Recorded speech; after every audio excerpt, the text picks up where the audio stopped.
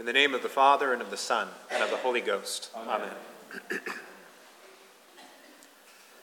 I came of age in a tradition of conservative Christianity that laid special emphasis on the power of Christ's sacrifice, on the necessity of converting the heart, on the lifelong benefits of studying the Scriptures, and on the natural spiritual work of proclaiming the gospel.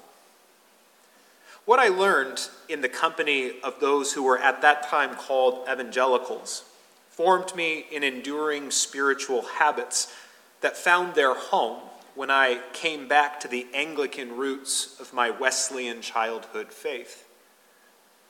As Anglicans were the first and best evangelicals, so in seeking the excellence of that way of practicing the faith, I was led, as it were, from tent revivals in the fields to the quiet prayerfulness of churches like St. Matthew's. Like any tradition, though, evangelicals also had their peculiarities. Among the cultural quirks of life as an evangelical in particular was the annual observance of the mountaintop experience. At least once a year, and usually at a retreat or camp, evangelicals would spend 3 days carefully reiterating the core scriptural pillars of creation, fall, prophecy, gospel, and faith in Christ. This culminated on the final evening of the retreat, at which time a heightened emotional environment was curated, during which the retreat leader hammered home the fact that Jesus' atoning sacrifice on the cross was indeed for each of us, and then ushered us to receive it again, usually with a lot of tears of contrition and gratitude. This was the mountaintop experience of my youth. The whole year led up to it. It was when the faith felt most real, though at times it had the effect of making the rest of time feel ordinary by comparison. One gentle critique of this practice was that it set up an opposition in life of a Christian. Only on the mountain was life real, and the rest of time was spent trying to cling to it, sometimes at the expense of attentiveness to the demands of love in the moment. The mountaintop experience was often rightly critiqued in this way, but it must be said that the mountaintop experience cannot be dispensed with easily or entirely. In fact, the mountaintop experience is a frequent biblical motif. The Lord seems very much to enjoy meeting with people at pivotal times in this exact way. Consider Moses in the Exodus, who encounters God on Mount Sinai in the burning bush to receive his calling, and who later would return to that same mountain to receive the law for Israel and to see, more than any other before him, the glory of the Lord revealed. Consider as well, though, how it was on a mountaintop that Moses was permitted to view the promised land while being informed that he himself would not enter it. How it was on the mountaintop that Moses was led by the Lord to die in the wilderness. Next, consider Elijah, the greatest of the prophets until John the Baptist. Elijah's faith in the Lord was gloriously rewarded on Mount Carmel when he confronted and conquered the evil prophets of Baal. But it was also on Mount Horeb that Elijah hid in a cave from those who sought his life, in near despair, thinking he was all alone and waiting on the cliff's edge for the stillness of God. The mountain can be the place where deep and intimate communion with God is known, and also where a profound test and challenge to that faith can be experienced. It is where we can be shown clearly our own real limits, but also where God reveals himself to be sufficient in that weakness. Jesus himself knew this dual quality of the mountaintop experience. It was on a mountaintop that he received his third temptation in the wilderness, presented with all the kingdoms of the world. And it was there, on the mountaintop, that he received the consolation of the angels when he had passed the test to commence his ministry. It was on a mountain that Jesus gave the Sermon of the Mount as the lawgiver, as in the time of Moses, and on a mountain that he miraculously fed the multitudes.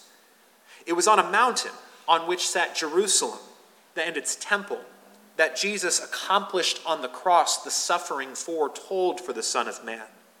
The same mountain on which Abraham had been called in ancient times to sacrifice his son Isaac.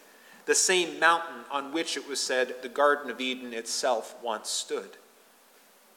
And it was on the mountain that our Lord led his disciples and was lifted up into heaven, the last mountaintop experience recorded in the scriptures, until, of course, the vision of the new heavens and new earth, where all the faithful are to be gathered on the one remaining mountain in all the world, the New Jerusalem. The transfiguration of Christ on the mountain shapes our understanding of all mountaintop experiences in at least three ways. First, it reveals that all genuine mountaintop experiences are connected, that none of them are a matter of private revelation or of interpretation, but a communal revelation that is unfolded over many centuries and to many people. Abraham, Moses, Elijah, Peter, James, and John, they all behold the same God in the face of the same Jesus Christ. And this is revealed in our gospel lesson this morning. None of these revelations ever disagree with or negate any of those other revelations. They all speak as one. They all point to Jesus, whether before or after. The covenant, the law, the prophets, the gospel, and the faith, they all look to Christ himself. What is revealed on Mount Tabor is the end of all things revealed in the midst of all things. The glorious Christ proclaimed by his Father in the Spirit. True revelation is not the reward of some numinous spiritual genius, but rather a gift given to some for the benefit of all. That Peter, James, and John are brought together to the mountain suggests that the revelation is to be held in common by the disciples of the apostolic faith. They received a vision there of what will be revealed to all the faithful. And that they join Moses and Elijah suggests to us that any revelation we might think we are having is never going to be fundamentally different from what is revealed by the witness of the scriptures, of the law, prophets, gospels, epistles, and apocalypse. The Word and the Spirit are always on the same team. Second, the Transfiguration reveals that the mountaintop experience is connected to the whole of life around it. It is not, as we sometimes can see it, a replacement for the ordinary Christian life, but rather the orientation and then the reorientation of that ordinary life. For the apostles, the Transfiguration reveals Christ in his glory, and it affirms his words to them at the foot of the mountain, that he must go up to Jerusalem, that he must suffer, that he must die. A message and teaching that they continually and would continually resist. It is the case in the Christian life that diligence to the daily taking up of our crosses to follow Jesus can seem far less preferable to some intense and special vision or task that we alone are granted. It can be easy for us to be tempted by the desire to be spectacular in the spiritual life. But the Transfiguration cements through an extraordinary experience what Jesus had said in plain words at the foot of the mountain. His words and his signs always go together.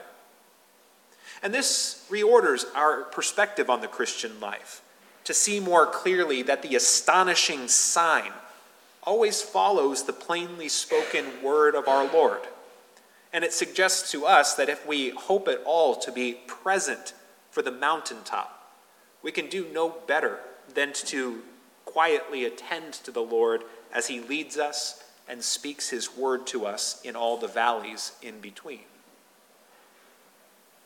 Third, the Transfiguration reveals that the God to whom we are called on the mountain to meet is the one also who leads us there, and is the one who walks down the mountain with us. The mountaintop experience is not, as we sometimes are led to think, the only place where God really is. And we must be wary of the Christian tendency to privilege a revivalism that disparages the ordinary presence of God in the normal course of life, in order to point us to that special place just over yonder where God actually is, and which we will usually find requires some sort of price of admission or subscription fee to know and enjoy. Rather, to be found in prayer with the brethren, to receive the same sacraments that have always been received from generations, to look for, converse with, and listen to the Lord in the mundane details of life and the flow of love's demands. This is where God truly is. If we are occasionally refreshed by a sudden gift of knowing he is with us and that he is the Lord with us, then it is for our consolation and a reminder that he is with us always. Enthusiasm and felt consolation come and go. The Lord is constant. We learn through these contrasting experiences of life that our Lord is as present to us on the mountain as he is to us in all of life, even if it is there that we are given the sight to see him most clearly for a time. Ultimately, the end of the Christian life is to arrive where Peter, James, and John arrived, on top of Mount Tabor. Beyond Scripture and beyond sacrament, at the end of all things, there is Jesus himself, whom we shall see face to face in the new creation. Nothing will hide his face from our sight there. To those who have, in the course of time and life, sought him in his church, in his word, at his altar, and in the hearts and minds of their fellow faithful people. Like it was for Peter, it will be the last sight that we ever wish to see. We will want to make our home there, because all of life will become about him the moment we see him. And only the things that we find in him and through him on that last great mountain of New Jerusalem and New Eden will matter. And it is there where we will at last be brought to rest. But until then, we will continue to offer in the valley of life the words of the psalmist when he says, "I lift my eyes up to the mountains. Where does my help come from? My help comes from the Lord who made heaven and earth." In the name of the Father, and of the Son, and of the Holy Ghost. Amen.